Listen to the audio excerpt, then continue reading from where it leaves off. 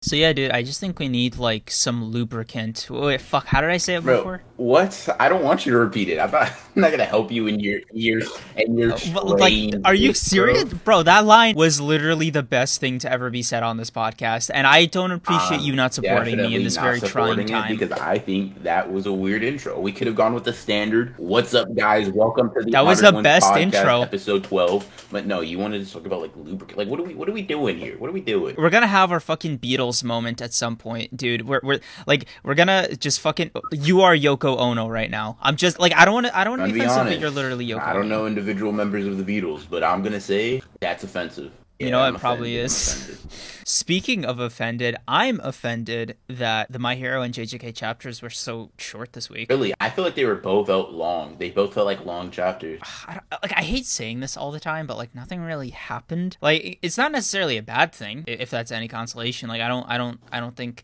something has to happen like major every single chapter, but you know, it would be Huh. nice.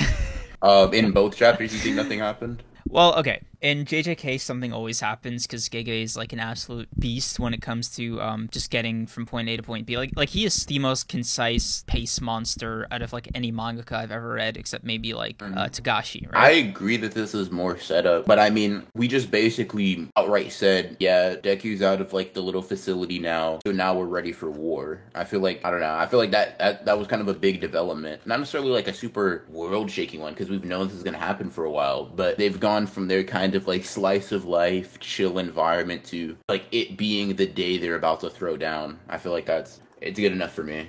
I like the character interactions in this Yeah, chapter. I thought it was pretty dope. you and I have both said this before, and I think we're going to keep saying it until like eventually Horikoshi drops that like big bombshell chapter. Shigaraki finally kills All Might. Damn, this dude has taken his sweet time getting into this arc. I think so, but I think he's been doing that for a while, but I don't think this chapter is like exemplary of that. To me, this is almost like not unnaturally fast because it's not like a super fast paced chapter. But for Horikoshi to go from they're just finalizing their plans while they get to stay like the UA facility to we get a bunch of wordless panels and then they like leave in order to keep All for One away from them.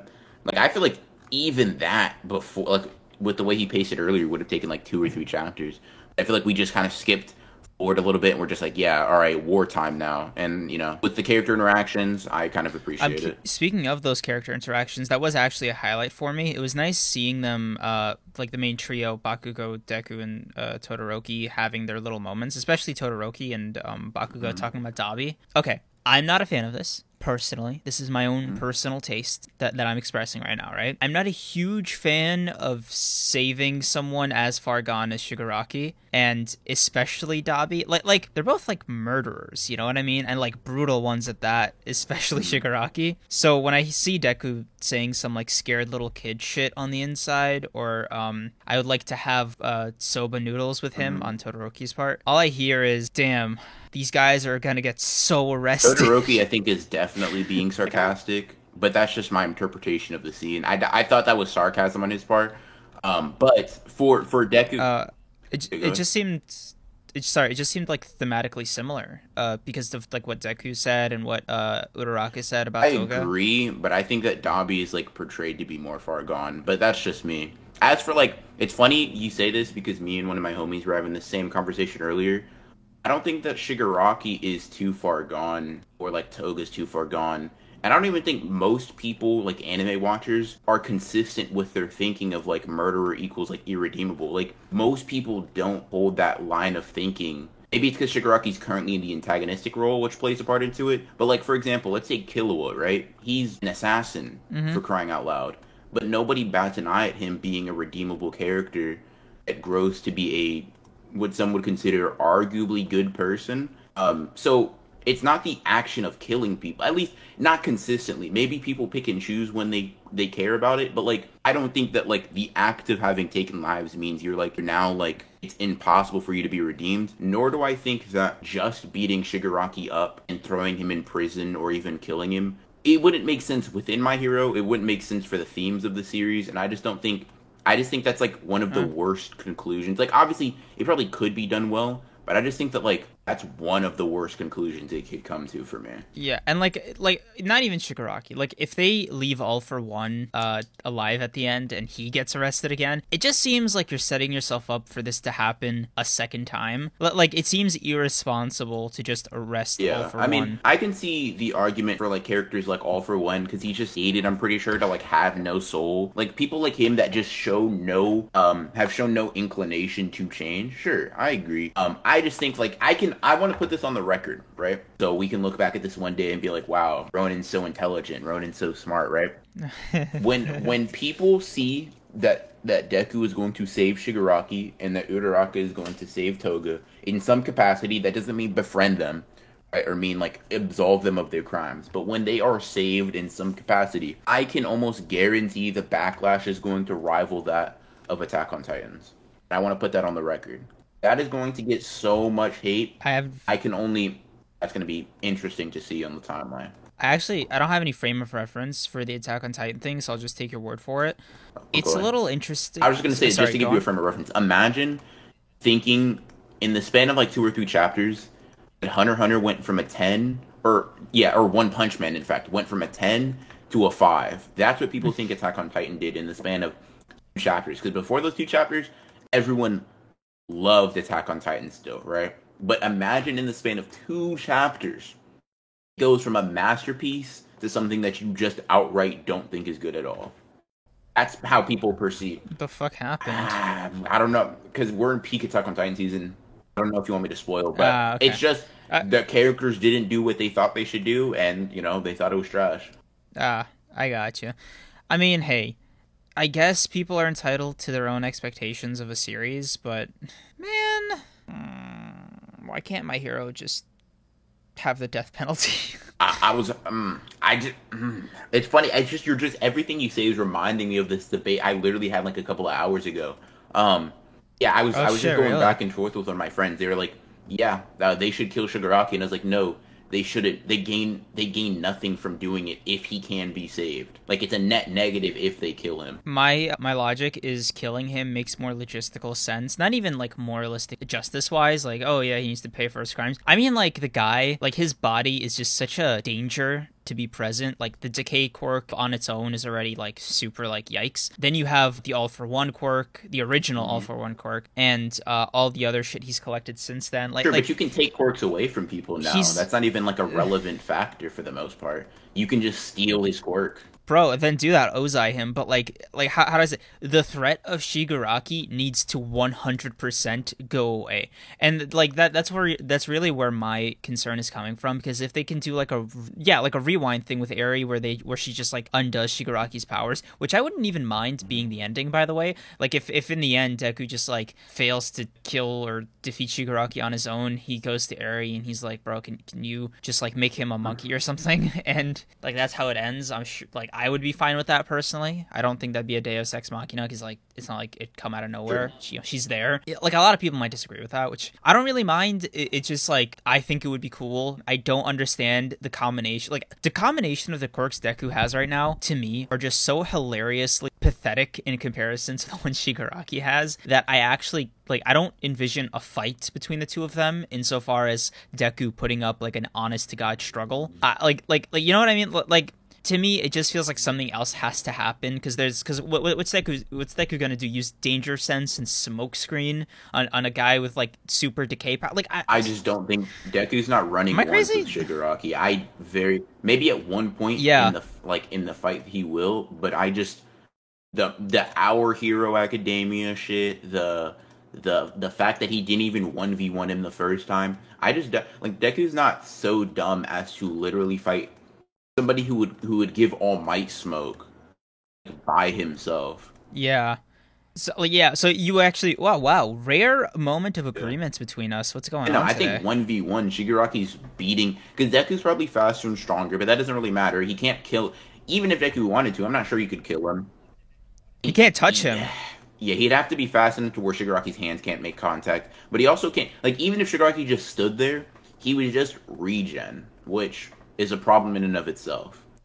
Yeah, how are they beating Shigaraki is like what I'm most interested to see. Where the saving comes in. They're going to go into the Vestige world, right? and then he's going to save Shigaraki. Shigaraki's going to reject All for One, and then whatever happens there, I don't really know. It can go in a lot of different ways, but I don't think that Deku is or anybody is going to be able to just straight up like beat Shigaraki like 1v or physically. Maybe in the Vestic world, some random shonen bullshit happens, but I just can't imagine like is there any combination of people that could beat Shigaraki that their forces have? Probably not. I mean, you'd have to have some kind of fire quirk, just because I feel like that's most effective against a guy like Shigaraki. It's long range, and incinerated cells can't really regenerate. Mm-hmm. So I'd say like Dabi level flames, which it's already kind of hard to reach, but like, oh my god, bro, Todoroki has a better shot of 1v1ing Todoroki.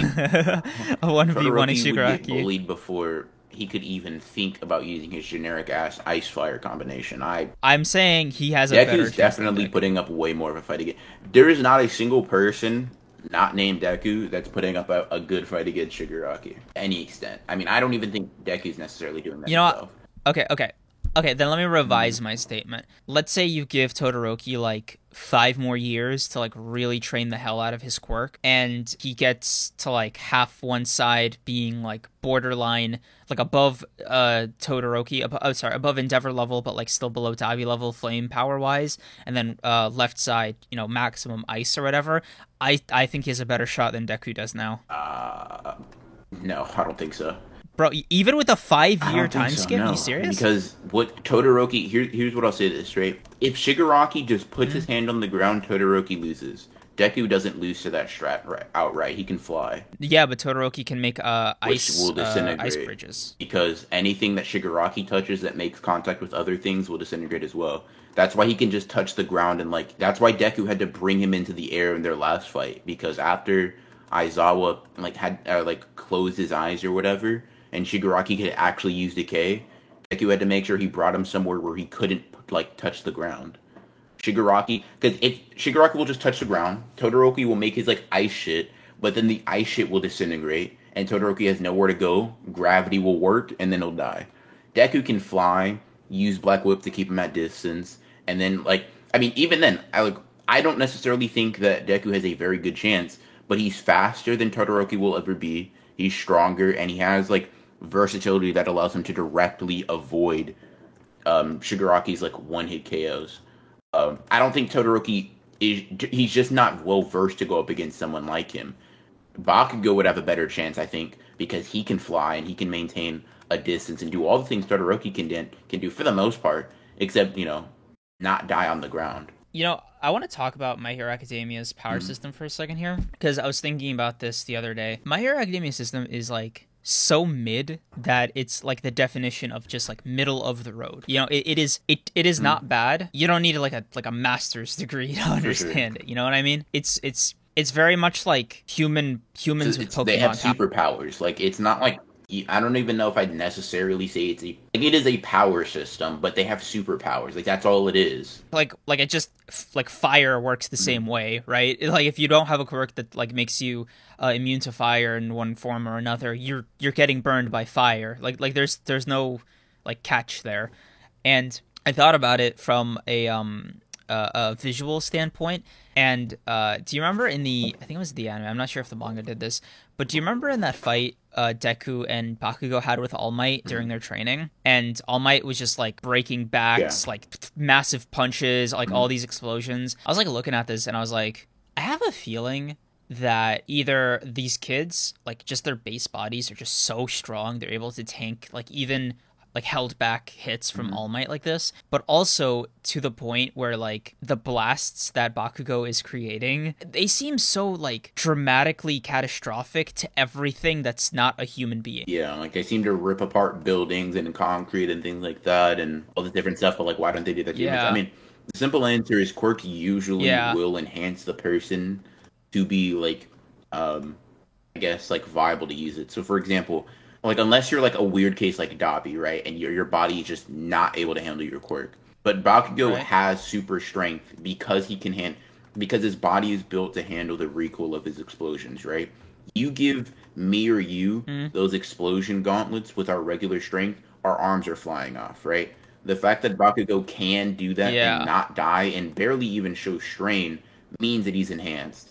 Todoroki, coats himself in fire with no damage, fire resistance, probably durability resistance in general. These characters just have to be Yeah. stronger.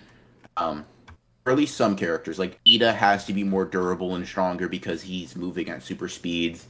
All these different things that will not probably force your body to be enhanced in certain capacities. You know what's weird? This is a podcast where like you and I have just been kind of on the same Mhm. page consistently. So I don't feel the need to like argue with you as much.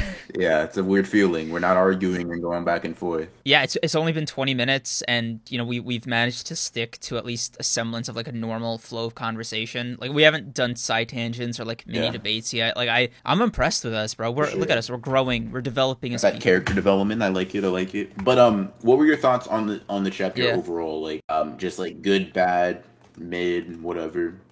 just mid. Like the highlight was definitely the interaction with the 1-8 students. That's it. Yeah, the highlight was the interaction with them. I like that bit about the traitor. Like I wouldn't even mention that because I don't think not the traitor, but like the Yeah, spies that All for One has. I don't even feel like bringing that up or like talking about it more in depth the because plot it's just point didn't matter. yeah, like it literally didn't Yeah. even matter. So there's If nothing to I- mention there. It's not like this random civilians getting access to this super secret like fucking war plan. So it ultimately Yeah. amounts to nothing. Yep, that's all it is. I think it's a pretty alright chapter. Nothing great, but it's good, I guess. Good way to cap it off. It was good, I But guess. yeah, on Six out of yeah, I 10. think that's fair. For JJK's chapter, I mean, Yes. dope. A lot of dope things. I feel like so. That's pretty. Solid 7.5 out of 10 JJK chapter. I won't argue with you on that. I think that's a fair rating. Yeah, like it was a lot of exposition. Not again, not to say that Yeah. that's a bad thing. It was just like Gege does exposition pretty well. He doesn't like harp on it too much, and it was definitely disgusting that he put so much detail into these cockroaches, bro. You know what? 4 out of 10 for this chapter.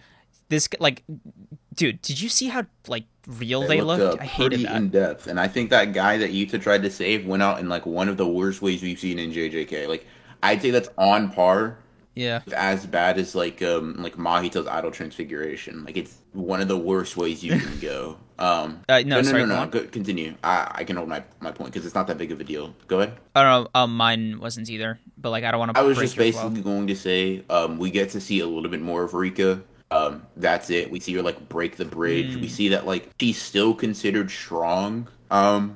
But like even like these, I don't know if the woman is like a special grade, but she says that like, oh yeah, the Shikigami is also super powerful. So it's not like it seems. I mean, we can't say she hasn't diminished in strength at all, but it seems that like Rika is still notable in terms of power. What do you wait? So I have so many thoughts here. So I'm actually really glad you brought up Rika because that was definitely like the thing I was waiting for a little bit. Because ever since that fight with Yuji, I've been kind of on the edge of my seat, waiting to see how they're going to explain Rika, like the new Rika. And I was like, I saw that it was kind of like an exposition chapter, and I was like, oh shit, is this where we're gonna find out like what the fuck happened between the events of Zero and like this? And like the fact that Yuta, I think it was last chapter, not this one, the narration said that Yuta took 3 months to regain his special Yeah. grade status, makes me think he acquired this new Rika, or like made her, depending on what Yeah. philosophy you want to go down, in 3 months, which is just crazy, right? Like, cause okay, couple theories, all right? Let's go down like theory avenue for a second here. Yuta either created a new Rika through some other means or copying a technique that's able to like create shikigami or shinigami. I always forget shikigami. I'm gonna commit to that. Yeah, shikigami. Based off of like cursed energy amount. And we can get to the amount output thing in a second because I feel like that's where we're headed with this chapter. But it's either he created her like that or he kind of summoned a similar type of like powerful shikigami in a similar, although pretty substantially different way that Megami is able to summon Maharaga. Possibly.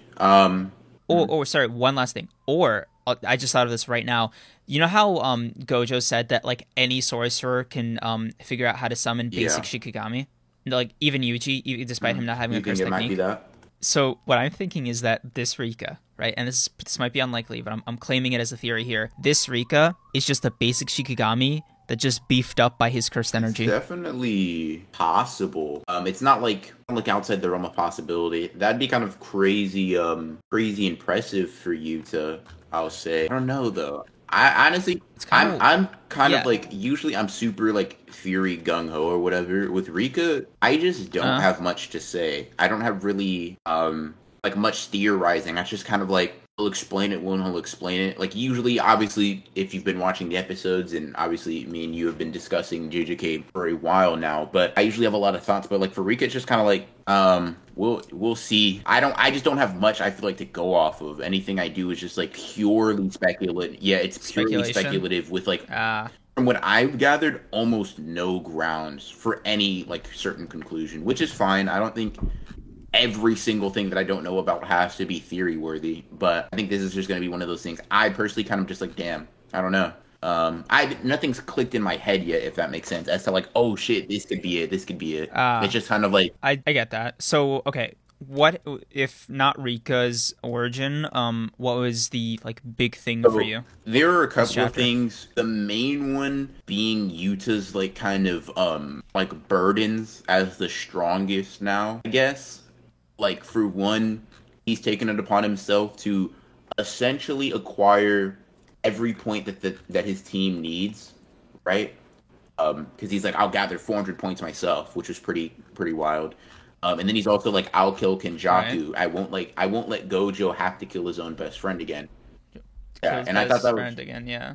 yeah, it was. I love that line. I think that's a very that's something I feel like only Yuta could do, and the reason I feel like it's something only Yuta could do is because he's the only one strong enough to have that conviction as of right now. Nobody else could even dream of like bearing the weight. Killing Not only just killing Kenjaku. Kenjaku, but I think the concept of helping Gojo is something beyond anybody but Yuta or anybody on that level. Yuji's too weak. Megumi's too weak. None of them can even conceptualize. They're still their entire plans rely completely on getting Gojo to bail them out. And Gojo Yuta's out. is Yeah. how can I assist him as like a relationship rather than like a child parent type thing, which I think shows his confidence in his Mm. power and his awareness of how strong he is. Um, I think I was saying this on Twitter. I don't think Kenjaku would lose to Yuta if they were to fight in a 1v1. Maybe Oh my god. Are we getting into this? Are we getting into this? we can, yeah. In a 1v1, Because maybe you could say Yuta wins, but Kenjaku would not be killed by Yuta. I don't think. oh, Yeah, okay. So we agree. we don't. I don't think we. No, Okay, I thought, I thought you were firmly in the like Yuta washes no. Kenjaku camp. But I think there's a bit of a difference between Yuta being able to like run up on Kenjaku alone and kill him versus Yuta being able to kill Kenjaku. Period. I don't think Yuta can kill Kenjaku in like the sense that Kenjaku will have plans, he'll have pawns, he'll probably have curses that he's gathered that he won't necessarily like be directly in front of while he's fighting. I just think that he's going to handle Yuta in a similar way he handled Gojo if they come to blows. Trickery and because I think the statement of Yuta being second to Gojo can be true while he'd still lose to Kenjaku. Because obviously we've seen being the strongest There's doesn't like mean anything in terms of winning or losing, or not that it doesn't mean anything, but it's not the end all be all. we have so much to unpack here with this like Yuta Kenjaku thing. So I'll start off with like my thesis and we'll go from there. So my thesis goes something like this. Kenjaku and Yuta as they are right now have just reset the gap of Yuta and Geto in JJK 0. Here's what I mean. The gap between Kenjaku and Yuta now based off of like experience, we'll call it, or like amount of training done, is the same, if not more substantial than the gap that Geto had with Yuta, like with zero cursed energy knowledge and, you know, minimal training that he did in Zero. And keep in mind, I didn't like fully consume Zero, so I'm going off like bits and pieces that were accidentally spoiled for me. So like roughly speaking, I know that like the Night Parade of 100 Demons thing, I believe is the name of Yeah. it. Correct me if I'm wrong here. Yuta was what, 3 months into jiu-jitsu school? I'm pretty sure he was like when he first encounters Geto. Hold on, I'm pretty sure it's like his first year. I'm pretty sure he's like a year in. No, I mean like the very end. Yeah, like I want to I'm like pretty I sure want to he's like scale a this year like yeah. in. If I'm remembering, like He's like been a first year for no. Hold on, maybe No, I'm tripping. I don't know. No, no, he no, because he's yeah a no second yeah he year was there now. for a couple of months. Yeah, you're right. That gap is now exponentially much larger with Kenjaku, who has like 8 trillion the amount of experience Geto has, far more like power than Geto ever had. Geto does not hold a candle to Kenjaku. The fact that they're using the same body is basically, I think, where the similarities lie.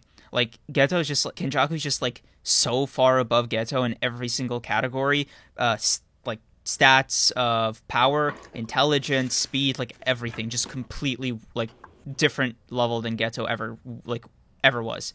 Dot dot dot. And despite Yuta's like now year plus training or whatever, and this new Rika and like all this experience he's had, he's still in a worse position because it's Kenjaku. Yeah.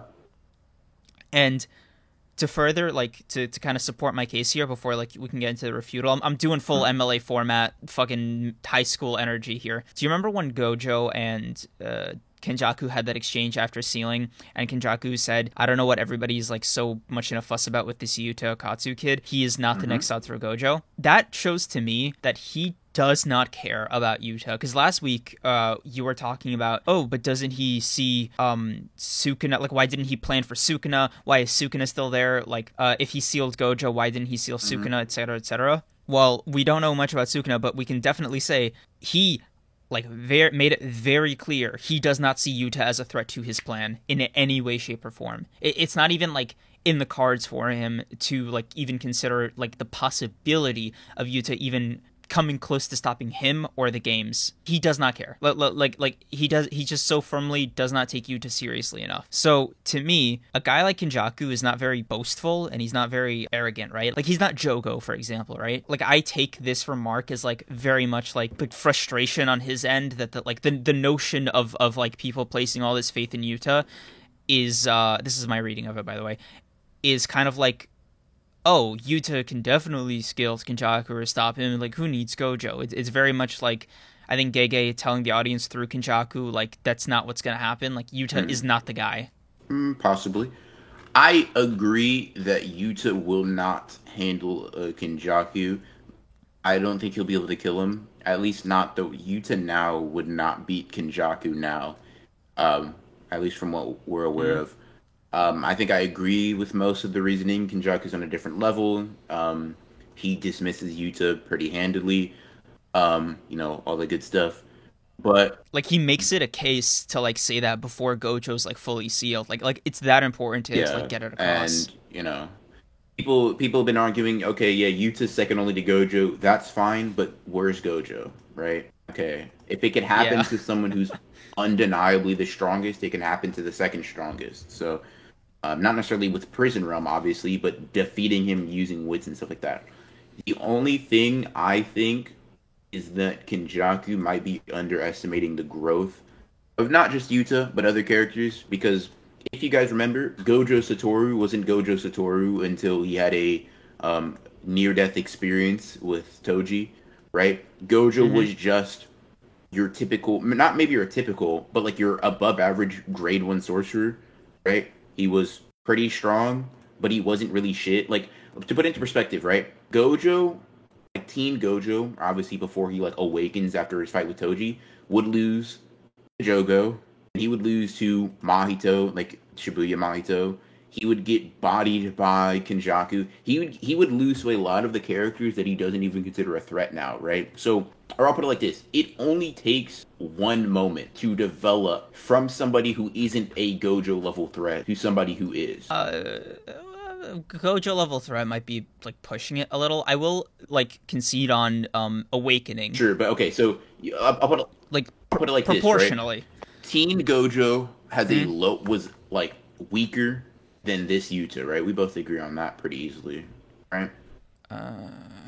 Yes. Okay. So, like, it's not an emphatic yes. I think it's an emphatic yes, because Gojo wasn't a special grade at the time. Okay, I know I'm gonna regret asking this, but do you think Yuta could, like, kill Toji? Ooh, oh my god. Okay, bro, we you say some shit like that, and, like, this is why, like, we're gonna end up doing fucking 3 JJK episodes in a row. So I'm gonna be the bigger man here. I'm gonna let that slide. Please continue making your point. Okay. But yeah, I think this, right?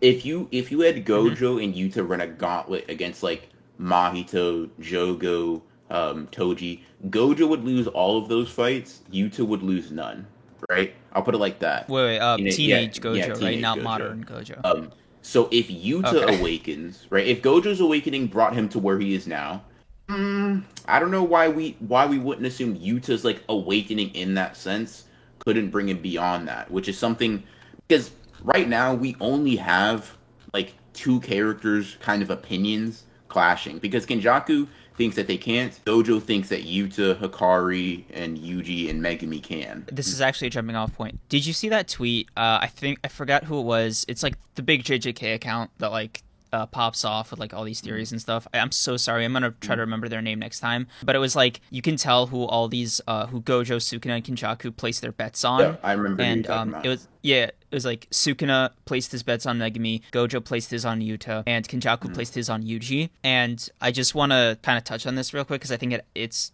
a jumping like it adds to your point. Do you think that Gojo is confident enough in Yuta's ability to the point where he's like he will be able to take on Kenjaku I in mean, my one, place? he says it during Shibuya, and two, even before this, like even before his life was in danger, he was um, like right now there are characters or there are people poised to surpass me. And when he was thinking about this, three characters come to his mind, right? He thinks of Hikari, he thinks of Hmm. Yuta, and he thinks of Yuji, right? We know Megami is Okay. by proxy included because Gojo says that Megami's potential isn't inferior to his, and then he also says like he implies that if Megami masters his technique, he could become stronger than him, right? So those four characters, Toto Hmm. was kind of out of the running because of his hand or whatever, at least as far as we know, right? Right. Yuta, Yuji, and Megami are kind of like the big three, if you will, of kind of like potential. Um, the ones who have like the most writing on them is probably Megami and Yuji because Gojo thinks Megami can surpass him, Gojo thinks Yuji can surpass him, and Sukuna thinks Megami is super special, and Kinjaku thinks Yuji is super special. But the thing is, I think Gojo Hmm. is, um, I mean, he has to be well aware of the massive gap that Yuta has between them. So I think that Gojo just thinks that Yuta Right. is going to get the strongest the fastest. Meaning, if you need somebody in a pinch to grow dramatically, you probably want to rely on Yuta rather than Yuji or Megami right now, right? Um, they're more Hmm. infantile in their growth. Definitely. Like we've seen that Yuta Yes. can go from like falling however far he did from special grade back up to special grade in the span of 3 months a year ago or something, right? So it's not like he hasn't done this before. He hasn't made like entire grade jumps. I just think if you put Yuta in a position where all the cards are against him, right? And he has to evolve or die, and if he survives, he will become someone stronger than Gojo, or at least on that level. And I think that that's kind of the whole point of Gojo in the first place. Like that's what he's trying to do. That's his entire like mission in life. So I think Hmm. it'd be a little bit strange if like someone who's been watching and cultivating people specifically to surpass him wasn't aware of their capacity to like supersede him. So to answer the question very shortly, I don't think Yuta can take on Kenjaku now with all of his schemes, all that stuff. But to say that Yuta could never do it, I Hmm. think is a bit far fetched. Honestly, I was about to say we know like they're gonna beat Kenjaku, but like honestly, yeah, that's what I was gonna say. Do That we? honestly, like I thought they were going to get Gojo at the end of Shibuya. Like when Shibuya started, I was like, oh, they're gonna save him at the end of the arc. It's gonna be all good. But Really? but they didn't. So I was like, damn, that's kind of crazy. Because I'm used to arcs having a problem, and that problem then being resolved in that arc. By the end of the arc, Yeah. this is the curse of watching all these shonen, dude. We've Like developed some nasty habits. like for example, can you imagine if like the Chimera Ant arc starts, we go into it, and then by the end of the arc, the Chimera Ants just run free, and like all of our heroes are beaten. Like that'd be so crazy. So I I mean that's like that like half happened. I mean they all died though. Not all of them. A lot of them survived and just went back to the NGL. Let me And rephrase that. All the ones that yeah. were a threat to the world died. Okay, yes. Like okay, I'll put it like this: Oh, if oh, Meruem actually no. No, no, sorry. What's his name? He survived, and if Hunter x Hunter ever comes back, he's probably going to be the last villain. Jiro. But he wasn't. Was he confirmed to be a Chimera? I don't know. Yeah, because he got eaten by the queen, and he was it was like the whole conversation with Welfin was that he was resurrected, and he's just like out there still. And like keep in mind, this was like the dictator of the NGL before the Chimera Ants, and the whole story was shown. There's it's like a Chekhov's gun thing, as I consider it. Yeah, maybe. I don't really remember Gyro all that much, but I'll take your word for it. I feel like you know what I mean, though. Like, yeah, generally, like, I get your if point. Yes. Meruem survived, like that'd be like such a fucking or if Gon didn't kill P2 at the end of the arc or something. Oh yeah, right? that would have been fucking weird. It would have been strange, and that's why I assumed. I was like, damn, get the. And then when Kenjaku was running away, not running away, but he's like, this is the golden age, and then he just disappeared. I was like, what? Like that wasn't what I expected. So I was about to say, like, they're obviously going to beat Kenjaku in this arc, but I don't even know, honestly. Like, I can't even make this, like, a confident statement about, like, their survival. Like, I can't say Megumi, Yuji, and Yuta are all 100% going to survive the end of this arc. I definitely can't say that. So, I mean, I'll just say this. I think it's implied, but, okay, I'll put it like this, right? I think Gojo's statements hold more weight in this context than Kenjaku's. So in terms of potential, I think Gojo is like more right. And it's for it's for multiple reasons. One, he has a more direct relationship with them. He teaches them, he trains them, he's like seen them fight more directly, blah blah blah. And then also, this is more headcanon-y, right? But the Six Eyes' ability to like see like cursed energy flows, things like that, like gaps in strength. Like he's able to tell just by looking at his cursed energy that Yuji's gotten a lot stronger than he was before after like fighting with Todo. I just think that kind of lends to the idea that he's just more aware of people's like limits than most, if anybody, really, or any non-Six Eyes user, if that makes sense. I get what you mean, but I don't agree. Because, like, if it was just a Six Eyes thing, then I think it's a little... It's too dismissive of people like Kenjaku and Sukuna, who have been around... Especially Sukuna, who have been around the block, like, so many times, that they're able to, like, make confident assessments because, A, they've either seen it all before, or B, their awareness and... You know what? No, both of them, actually. They're students of the game, so to speak, right? Like, they're not ignorant of things like measuring potential or... danger levels. I mean, I'll say this. I'm not saying they're naive to it. What I will say is Gojo has more inverse like proof and like reasoning for him to be better at it. Sukuna has some to a lesser degree than Gojo, but Kenjaku has almost like none in terms of reading somebody's potential. Like, not to say he doesn't have any, but he hasn't shown any. There, I'll put it like that. I'm not saying he's even like dumber than Gojo or Sukuna. I just think Gojo's technique lends quite literally to being able to see what somebody's capable of, right? Sukuna has shown that he can spot out potential just by technique, like with Megumi, right? But Kenjaku just hasn't shown that level of awareness yet, right? Maybe if he proves to be correct and Yuta fails to reach Gojo's level, then he'll have that feat. But I just think that like Gojo obviously was able to tell. He's able to like be like, yeah, Yuji, you're gonna be super strong. Megumi's gonna be super strong. All this different stuff, and he has the Six Eyes, right? You can have seen Megumi was gonna be super strong. He called it very early on. Kenjaku just doesn't have either of those things yet, so it's not impossible. It's just not substantiated. I think is where I'm at right now. I gotcha. Okay, I think I understand. I guess we're gonna have to wait until Kenjaku comes like back on screen or. Yuta washes everybody. Unfortunately, for both of us, JJK is on break next week, so we're gonna have to wait longer to see. It just breaks my heart.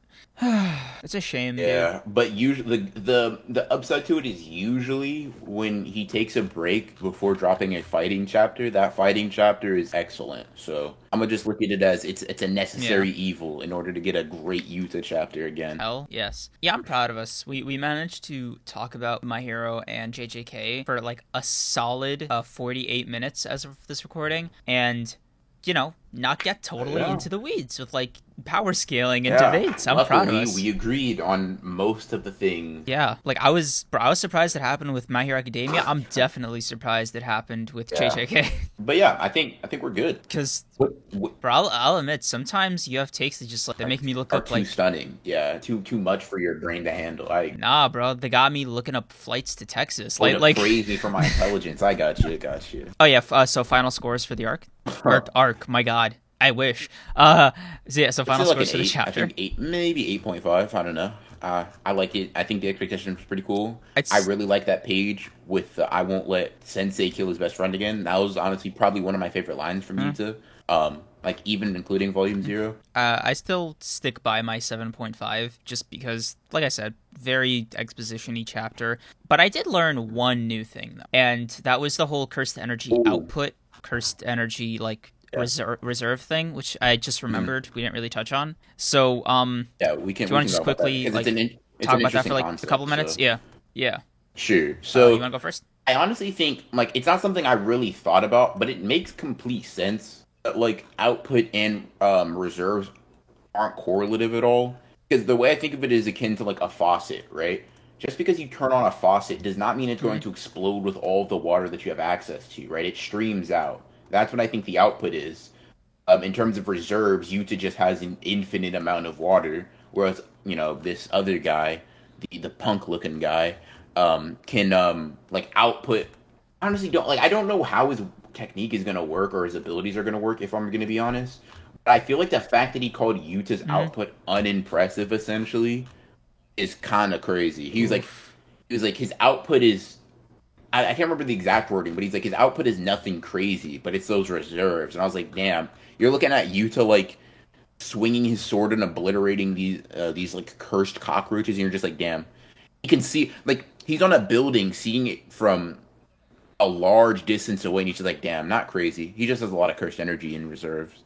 It's also an interesting concept because I think, and correct me if I'm wrong here, your assumption was the same as mine, where we both thought the faucet was just a Yeah, non-factor, right? Like the side, like you can just release however much of it you want at any given yeah. moment. Like you, because I why look at wouldn't it you as be more of able like a to, right? bucket. Like you can decide to pour it all out at once or not, right? Yeah. Yes, yes, same thing basically. So it was really surprising that Gege was like, no, no, there is like a faucet, there is like a water pressure valve. Yeah. You know what I mean. No. Yeah, and that's So why that's yeah, very interesting. And I think I feel like that adds quite a bit of depth to the power, like even more so because it's another factor that you have to consider in a fight. Like I honestly think this is why curse techniques are so important because they're a vessel to launch your cursed energy in probably bigger masses than you can yourself. So like for example, if Megami took all the cursed energy he used to like summon Divine Dog, but instead just shot it out in a blast, the blast would never be as potent as Divine Dog is himself. I think that kind of uh, recontextualizes curse techniques as like they're a necessity because of the efficiency of them, which is something we knew, but I think seeing it in a different aspect is just interesting to see. I think it's kind of helpful. yeah, me too. And I can't wait to see how it's explored, especially with, the guy who boasts the most amount of Hmm. output than anybody. Okay, it's not said, but I'm just going to go ahead and just kind of Hmm. plant my feet here, whatever, like me being wrong, be damned, right? There is no fucking way he has more cursed energy He reserves than doesn't. Utah. He No wouldn't be way. impressed by it Absolutely if he none. would. I Yeah. agree. I just think it's going to be he. Like I think he gasses out like I think way yeah. faster because if his cursed energy amount is like output is higher than Utah's, then and he has less of it to spare, He's then pro- 5 shots or something, like a very low number, before he's just completely wiped out. Like all Utah has to do is just yeah. dodge and wait He's for him just to just probably run out. not the type to be in a fight that lasts longer than a couple of minutes. Like I would look at it like this, right? Yuta could one shot Yuji, right? That's what Yuji basically says, right? He's like, dude, you hit me with your sword, I'm Okay, dead, right? So if Yuta's curse right? energy Huh? output it pales in comparison to this guy's, at least any like special grade curses that are of the low to mid levels are getting one shot. Most sorcerers in existence are getting one shot, right? So it's not like he has to even have good stamina. if like they were both to output their most amount of like cursed energy, if this guy were to win, he's one-shotting every grade 1 sorcerer I think we've been introduced to. And then he's also one-shotting a lot of cursed spirits. So I think kind of if the sort of like the drawback to his ability is low stamina, it makes a lot of sense because realistically there shouldn't be very many people who could survive any of his attacks. Yes, I agree. Okay, yeah, yeah, that's cool. Yeah, yeah. This it's weird. I know. I'm just as okay, surprised as you. So here's one thing before we close out officially. My kind of predictions for this is I think we're going to be kind of go like Yuta's fights because I'm guessing he's going to go person to person. He's trying to rack up 400 points, right? I can't imagine he's not going to try to kill all of like the bigger threats in the barrier, right? So assuming he's going to do that, Okay. I think these are all going to show different aspects of his strength. I would hope. I don't say I hope so. But I think that we're going to go over different aspects of like what makes Yuta so strong. I think that would make quite a bit of sense in order to not get repetitive, if that makes sense. So I'm just trying to figure out what's going to be here. That blade also that cockroach curse had, kind of concerning. God, I really hope the fight with the cockroach isn't drawn out too much. I just don't. I don't have the stomach to like see it on screen, dude. Cockroaches are Giga's nasty. gonna be giving us like the same way he did with Megami and Reggie's weight fight where he gives us like a scientific lesson. He's gonna be like, yeah, cockroaches are this. He's gonna give us like a 5-page breakdown on why cockroaches are super strong. If he says the phrase "cockroach eggs," I'm stopping JJK right there. I'm done. It's over.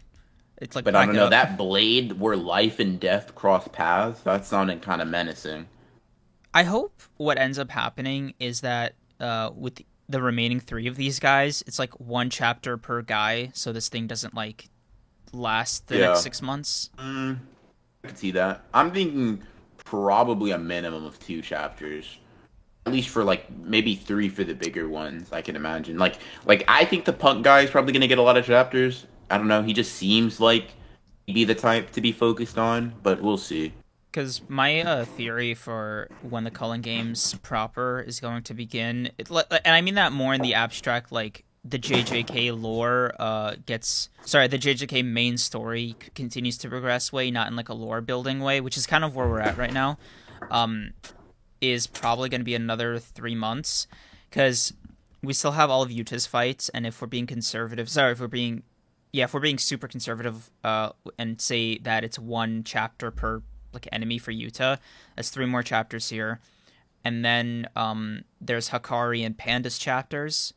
I mean, Hakari definitely has to. Panda, I'm like 50-50 on. And then we have to like get to Angel and Megami. Follow that up. Where is she at? Maki. There's a lot to get through before we get one to, like, thing. Kenjaku. Did you notice that Yuta's fight here is taking place earlier than Megami and Yuji's did? No, what? How do we you know? look at the time, let me go back. I think it might be the previous chapter. Basically, when Yuta like pops up on the scene, like okay, so we know that Yuta when he killed that Shikigami guy, it was right before this chapter. Like chronologically, they happened back to back. Like there wasn't much passage of time, and the reason we know this is because right after Yuta does it, right, they're underneath the bridge, and then everybody's like, you know, Mr. Okkotsu, like, you know, can we come out now or whatever? And then the cockroaches attack. Let's see. Someone on Twitter made a nice, pretty like succinct timeline. I'll show it to you in a second, but basically it's just like chronologically they're not taking place in order, which is something Gege's been consistently doing because Maki's slaughter took place way before it actually days actually before did, which was a pretty interesting choice. But I honestly think maybe, do you think that that's possible that could like be the rationalization as to why Angel's in Colony 1 when she shouldn't be? Like maybe Yuta put him in one of the rules as, you know, you can freely cross colonies, and that's why she's over there. I don't know. That's a lot of speculation to be had. I don't. He's not Because even if he kills the remaining three people, he's not going to be Yeah, at 100 points yet, unless they give their points which to him. they couldn't Which, do if this is out of order. Um, yeah, yeah. yeah, we'll see So I for guess sure. we'll see. Anyways, good chapter. Liked it. Like you too. Uh, yeah. So lastly, the main topic for today's episode, I want to talk about this like AniTube copyright thing for a while because obviously, like, if we're both in danger of our entire channels being deleted, it's not something that I think either of us really are able to ignore and should ignore. If you guys don't already know, what essentially happened was there was this YouTuber named Suede. I think that's his name, right? Yeah, VR Suede. yeah, He made this video basically saying that like Japanese animation companies they're going to war. It's like a totally not marked situation, but like for the entire community, they can get past YouTube's copyright system and just do like straight lawsuits for takedowns, and they could essentially just overnight, not even overnight, just like over afternoon, just like wipe an entire channel out of existence and like press charges. yeah. And it's basically got the entire Annie community on blast a little bit. And a lot of people have made videos really like getting into the weeds with like their takes on this whole thing. And sorry, Nah, it's just you're good. it's hard to believe that. Yeah, it's hard to believe that all this is happening because for so long the Annie 2 community was able to like grow. And just between us, like there are people who upload like entire episodes or entire like movies owned by these companies, and like they don't do shit. But like when it comes to AniTubers, they have like a specific hate boner for them, and I just don't understand why. So that's like really infuriating to me personally. Yeah, I completely But understand. It's very strange that they don't. Yeah, I mean, I assume that maybe it's like a popularity thing. There's probably just less people like ripping and re-uploading anime content onto YouTube specifically than there are like actual AniTubers. Um, and yeah, yeah, which seems like a more yeah, pressing problem.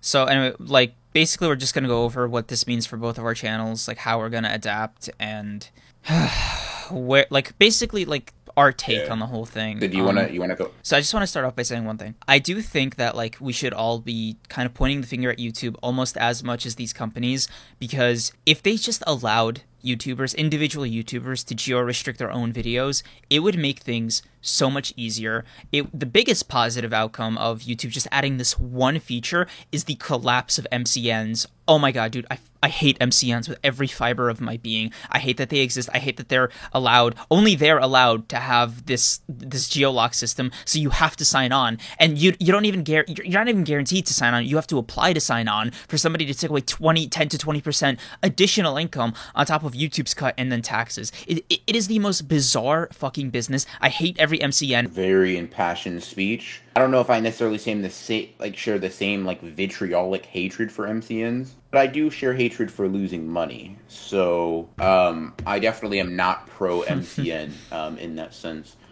One thing I far be it from me to cape for YouTube, because I think this is something that YouTube should have to deal with in some capacity. But I do think that the reason geo-blocking can't be so easily prevalent, or at least it's something that has to be a little bit more thought put into, is because imagine people are able to geo-block, and then people in the West are able to completely re-upload anime episodes, entire seasons, without worrying about getting struck by copyright and things like that, which could kind of be a piracy issue. The thing you could say to counter that is that these Japanese media companies could still view it. Obviously, there's things like there's VPNs, obviously, and then there's also like Western versions of these companies, right? Toei obviously has or Toei, Funimation, not Funimation, but Toei and all these other Japanese companies do have like overseas operations, but that would just mean they have to deal with the copyright laws in the actual country or area of the world in which we actually don't have like archaic caveman-esque like fair use and copyright laws, which I think is something to be more beneficial. Yeah. Honestly, it's just kind of like anything was never like the most stable thing. Copyright strikes and things of that nature were always something that you had to worry about. I mean, I've personally had one of my channels deleted. Well, I've had Broken Ronin deleted before. Back, I think, I don't know, it was about a year ago. I was at like 1K, making pretty good progress. Woke up one night, no channel, and I was like, damn, no way to get it back, huh? So I just, this is a technically a version 2 of that. So I know firsthand like how scary this can be, but to know that like you can't even refute it by counterclaiming is something that is, pretty nerve wracking. It's not something that like, I'm shivering and shaking in my boots or anything. But like it is something that you think of in the back of your mind, like is all this work that I'm doing for no reason, right? Can this all be taken down in the course of, hours, not even days or weeks or anything like that? Like literal hours, can all of my work be just taken down and I get a fine for it? Yeah, like that's I think the part that like really grates on me. They just circumvent all of YouTube's checks and balances system, and they go straight for fucking slap suits essentially. And worse than all of this is that it has like people reevaluating their entire lives basically, because when you get like further up the AniTube ladder in terms of subscriber numbers, people like Mark, for example, like he's built, his business, he has employees, he has like his own family to take care of. So something like a power like this literally just destroys these people's lives in like one Exactly. fell Like swoop. I'm personally lucky enough to not, right now at least, make my, like, I make all my money off of YouTube, but I don't make a living off of YouTube in the sense that like I'm still dependent on others, right? But like I can only imagine how Uh-huh. nerve wracking it would be to be like, yeah, I live or die off of like my YouTube content. Yeah, exactly. AdSense. Um, God. or just YouTube in general. But like if my channel is taken down, so is my ability to eat, right? Like Yeah. I got it. That can't be a good feeling, and it just has a lot of people like are reevaluating like their approach to it. And for a lot of people, even if it isn't like a living thing, like this is something we're all passionate about, right? Like working on videos for hours on end consistently, I just don't think is something you could do if you didn't enjoy the work. And for that to be possibly ripped away Mm-hmm. is kind of crazy.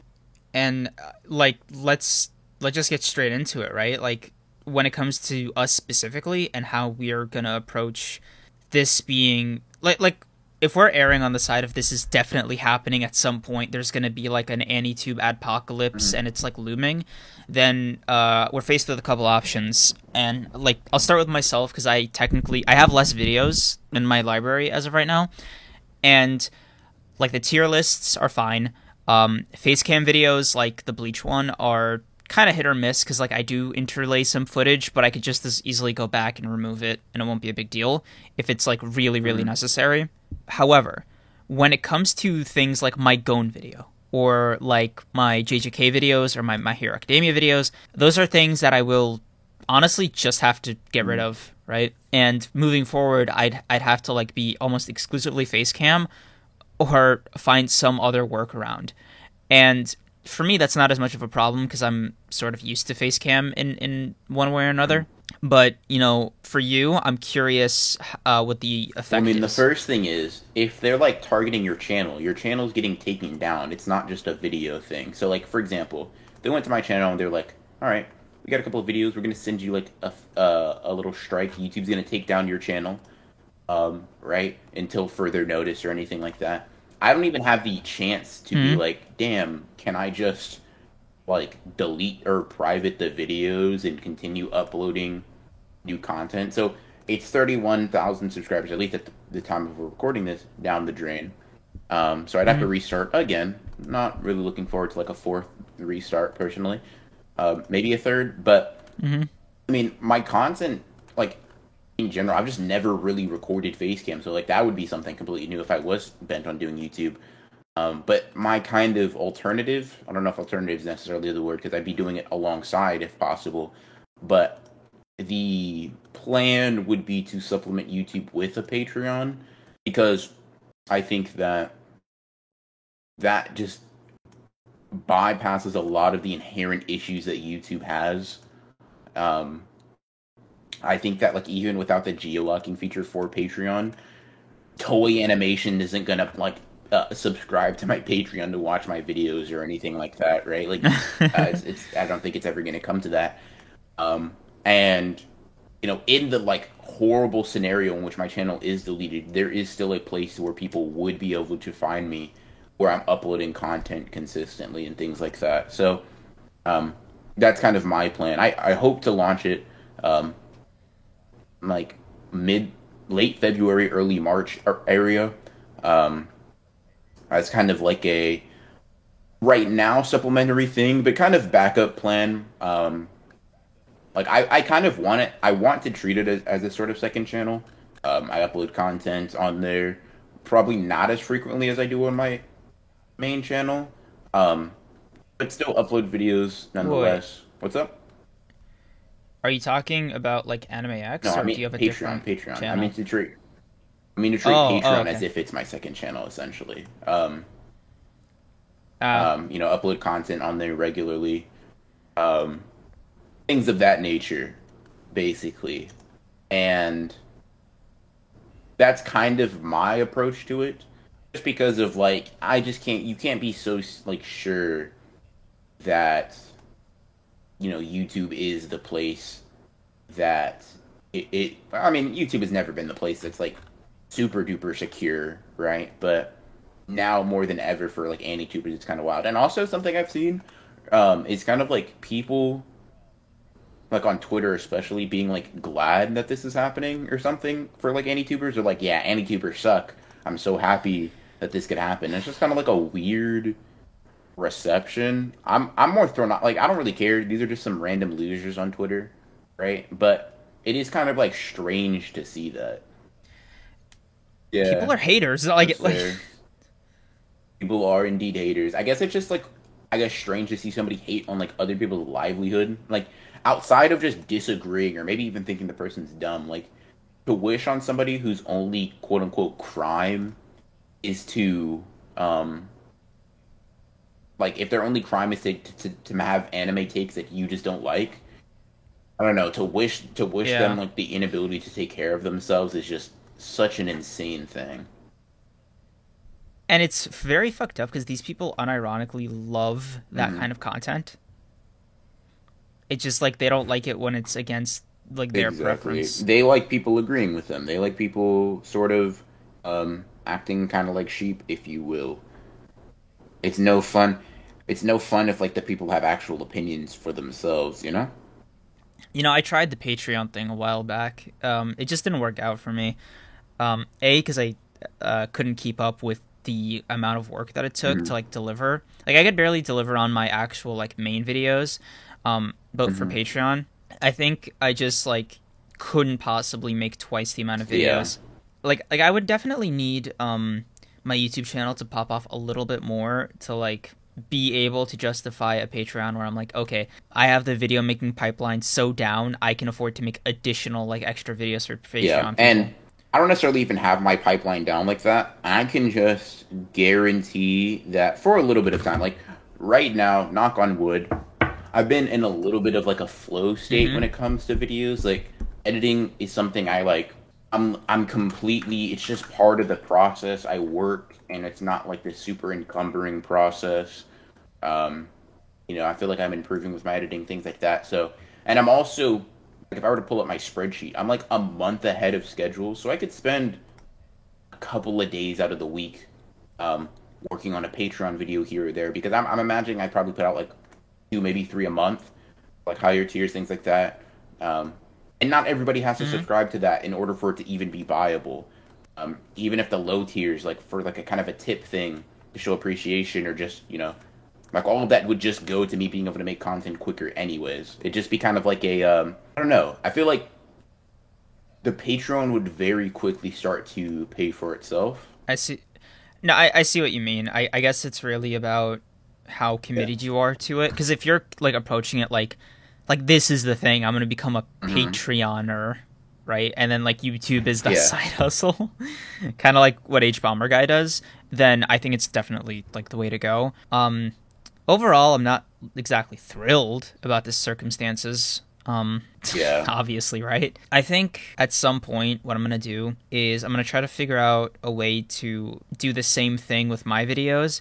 I just need to make more Yeah. of them. That's a good goal for me to focus on right now. Just make Mhm. more videos and go Yeah. from there. That's always a good idea. Make more videos. Yeah, I was about to go on a side tangent. I don't know why, just about YouTube, but like I don't know, it's just kind of like out of left field. Go off, bro. This is the Honored Ones podcast. We can do True, whatever true, the hell we true. want. So let me ask you a question first. Do you think your videos have a like winning formula, if that makes sense? Does that make sense? Or do you need me to like elaborate a bit more? Okay, okay. Elaborate, So like, yeah. is there like a if I do this, then I get good result kind of like thing that's kind of clicked for you a little bit? Or a pattern with your videos? Tier lists? Yeah, you know, I'm gonna stick with tier lists, like Okay, confidently. that's fair. Recently, like I don't. Sometimes I just like realize things that are super simple, but like for the past week, I just thought like, hey, stupid, why don't you start like modeling your videos after your what's the word I'm looking for? Like your success equation and other people in your niche's success equation, if that makes sense. So like It seems like very simple, duh. right? Duh. But like it's just like something I didn't really consciously think. I kind of just made videos I thought would do well, but I didn't have a reason for thinking they would do well. They were just kind of like blind hope or faith, I guess. I'm curious,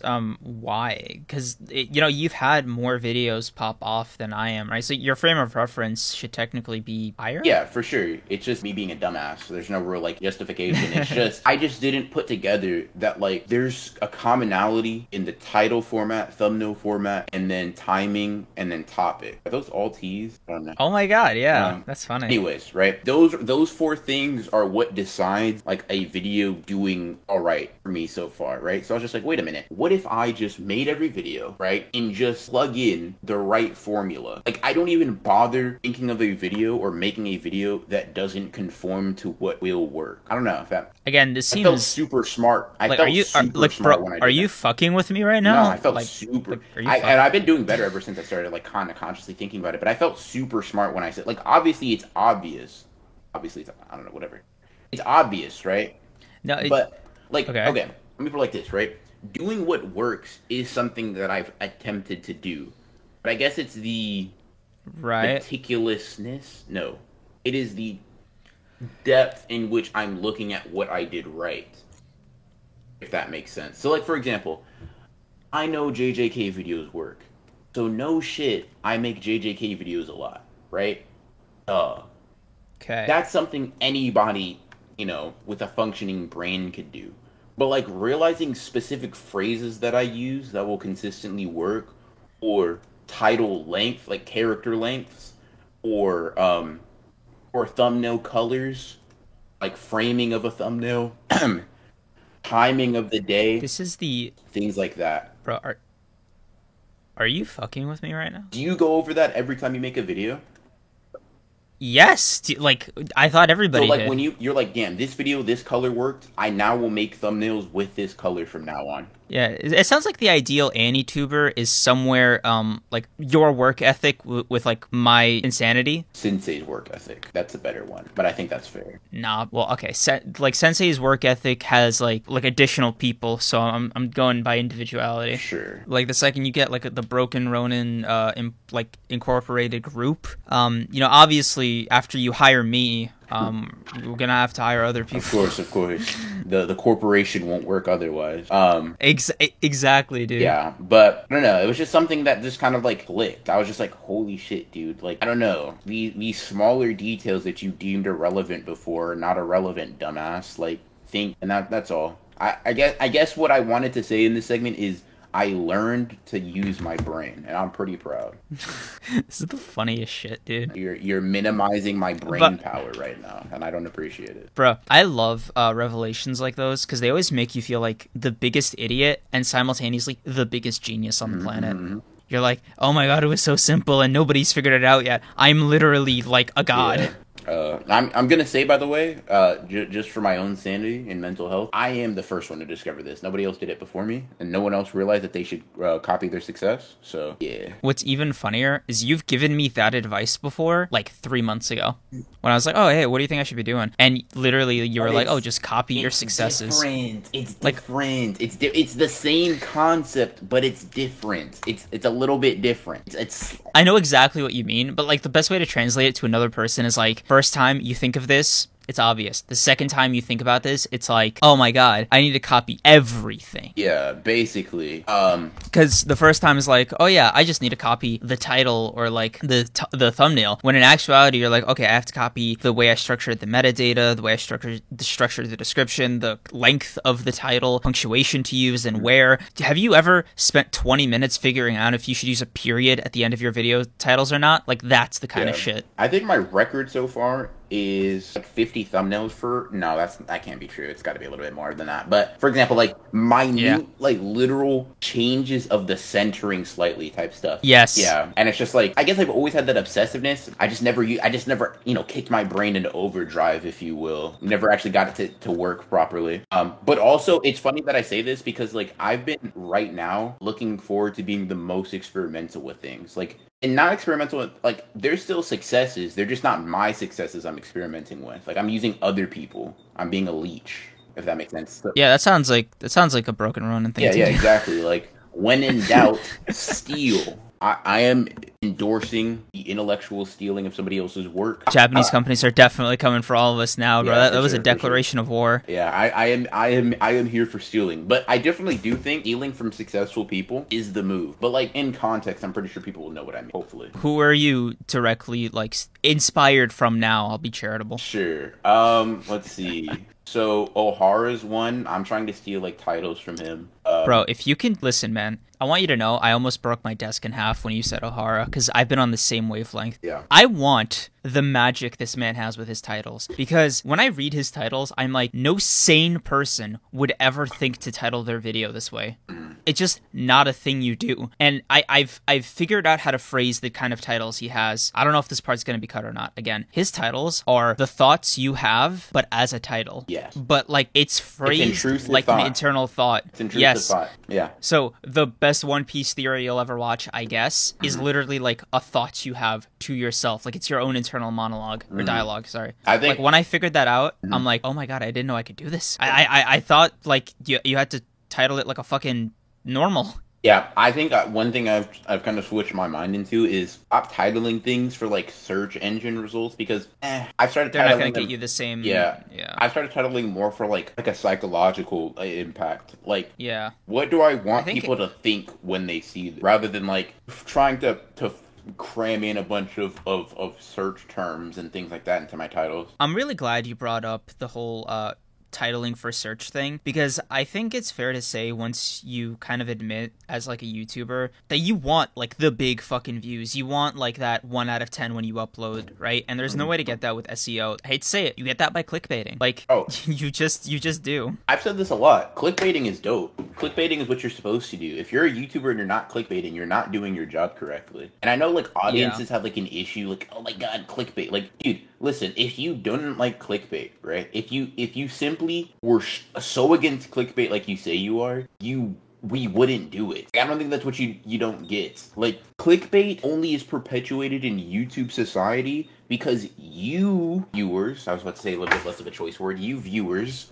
watch and click those videos, right? If I titled a video, I don't know, like the potential video, if I said like Megumi Fushiguro has a good amount of potential, like who the fuck clicks on that versus like saying his potential is unrivaled, right? Unrivaled, yeah. Is that a little bit exaggeratory? Sure, but it doesn't matter, dude. But it not only does it not matter, but I feel like when your clickbait is something it is just your exaggerations. Yeah, like who the fuck am I like impressing? You? Yeah. Like you're not going to click the video to complain about it to me if you don't it's such an annoying like little thing because they don't realize the fact that they're getting on their soapbox complaining to you about it in your comments or like on Twitter or whatever.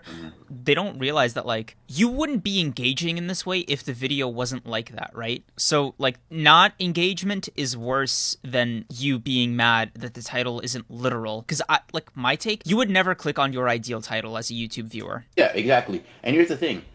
Everybody, and that's a perfect example, right? Everybody exaggerates and uses hyperbole, right? If you've ever said the words no one or everyone without personally knowing each and every individual person, you have used hyperbole, right? We just use hyperbole in our speech. So why is it so weird when a YouTuber puts that in the title, right? Now, someone outright lying right? Or something that has nothing to do with the video, sure, get mad, get pissy, whatever, right?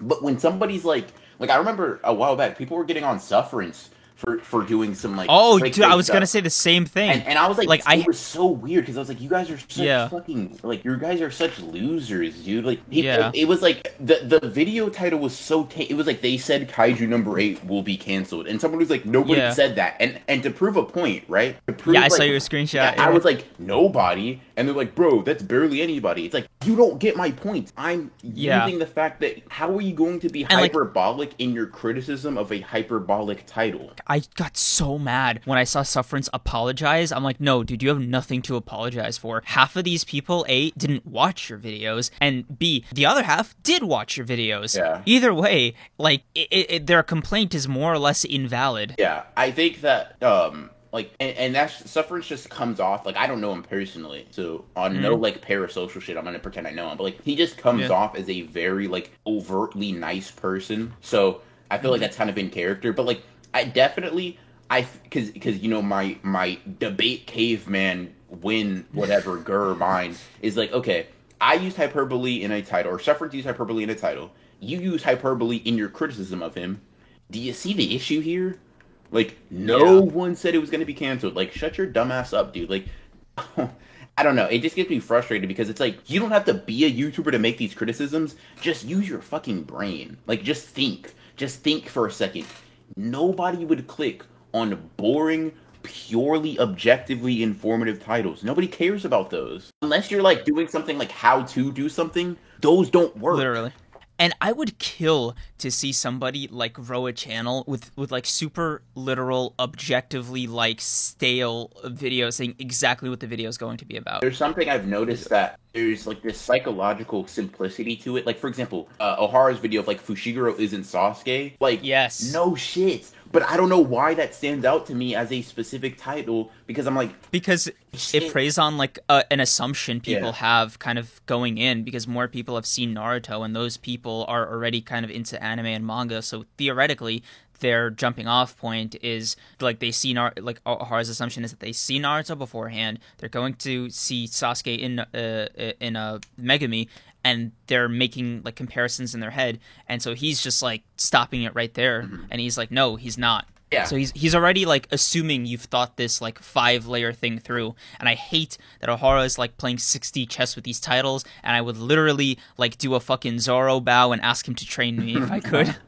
But yeah, for, like, titles like that, right, if he just said, hey, Megumi isn't generic, maybe even that would work, honestly, because it assumes that you think he is generic, but, like, a real straightforward... You know, hey guys, I think that you guys are kind of underestimating Megumi's uniqueness within the world. Like, dude, what do you want us to give you? We're trying to, like, our job as YouTubers, right?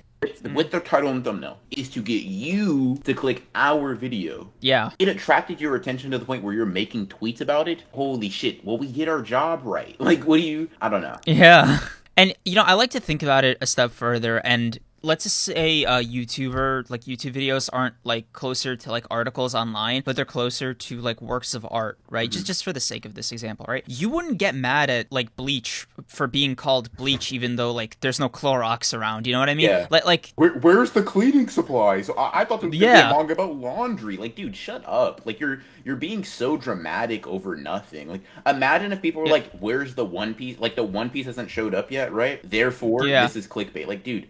You're just so dramatic. It's the fucking, it's the meme, right? It's the fucking isekai meme. Like, I get sent to hell and become a femboy. Like, exactly. People make fun of those titles because they're super dumb and they don't get to the point. Like, one time I got hit by a bus, then I broke my leg and fell down the stairs. Like, dude, what? Yeah. It's just and imagine it being a book, right? What if the book was a short biography, like a short description of the book, right? Like a mini essay. Nobody's picking up that shit, dude. Nobody cares. You have to get people that don't care about you or your content to care in seconds. Dude, even better example. Do you know the way, like, animation studios title their episodes that give away the entire plot of the episode? Exactly. Like, episode 45, Luffy dies of cancer. Dies. Yeah, it's like what are Like, what are we literally, doing? yeah. And the reason is because for new viewers, they are trying to get somebody who doesn't care about their content to be just intrigued enough to check it out, right? And it's like you might as well give timestamps in the video while you're at it. These people are like such a vocal minority because I don't think like if you're a stable person, you care about this shit. Yeah, I just think it comes from a place of ignorance, and this isn't one of those arguments where it's like, don't criticize me unless you have my job. No, that's stupid, right? But the argument is don't criticize. Not even don't criticize, right? You can criticize. You're just dumb, and I'm just gonna call you out for being a dummy, right? And now here's the thing: if you just didn't understand this before, you're just like, sure, I can get it. I can. And you're not necessarily like stupid for not getting it, but you are stupid for like levying these like weird accusations, especially when you yourself are a person who acts in the same way, right? Humans make hyperbolic statements, right? Humans make generalizations. Both of these things go into titles. Both of these things go into thumbnails, right? Like, you just gotta understand, it's kind of the name of the game. Dude, even further, I'll say, like, levy this criticism at YouTube, not me. This is how they deem their website and like algorithm to work. So I will forward your message directly to Susan Wojcicki's DMs, and you take it up with her. Exactly. But the thing is, even that kind of falls on them because the viewers still click the video, right? They're the ones who decide whether or not these videos grow. They're like, because if nobody clicked them, if they were so uninteresting or so whatever that just nobody should click them, these wouldn't be videos that are in front of anybody. But yet they are. They're in front of thousands of people. Because why? People click interesting videos. Who would have thought? Like, yeah. Yeah, it was a really annoying thing to see. I think that's it for this episode. For sure. So like, it was pretty fun, all things considered. I think we're getting back into talking about like abstract stuff. Because the JJK episode's awesome, always awesome. But I feel like if we do them every single time, it's gonna get real old. Yeah, for sure. So I mean, not for you and me, obviously. For the audience. So like, damn, JJK again. But yeah, it just be like, we aren't just a JJK channel. We do talk about other things. And honestly, like, it's not like we can talk about it a lot every week and have enough variety because the scope of JJK's power scaling isn't going to change in 1 week. I mean, I say that now, but literally, he just introduced the most broken technique in the series like last week. It can. But that's usually. Imagine it's like Yuta Okkotsu was second in strength to Gojo Satoru. Then Takaba showed up on the scene. Like, yeah. Bro, imagine, okay, Yuta copies Tabata's technique, and he copies Mai's technique, instantly stronger than Gojo, becomes god of JJK, banishes Kenjaku and Tengen into, like, the Shadow Realm, and he just, like, sits on the throne as, like, Emperor of the World. That's how JJK is gonna end. Sure, yeah. Can you imagine, like, all this build up for you to just be like, thanks, I'll now be taking the most broken technique in the verse. Yeah. And you know what? Fuck. Okay, this is gonna be like a next week thing or just like a private convo, but like, let's just end this episode. Thanks for watching, guys. Like, comment, and subscribe. We'll see you next week. Peace.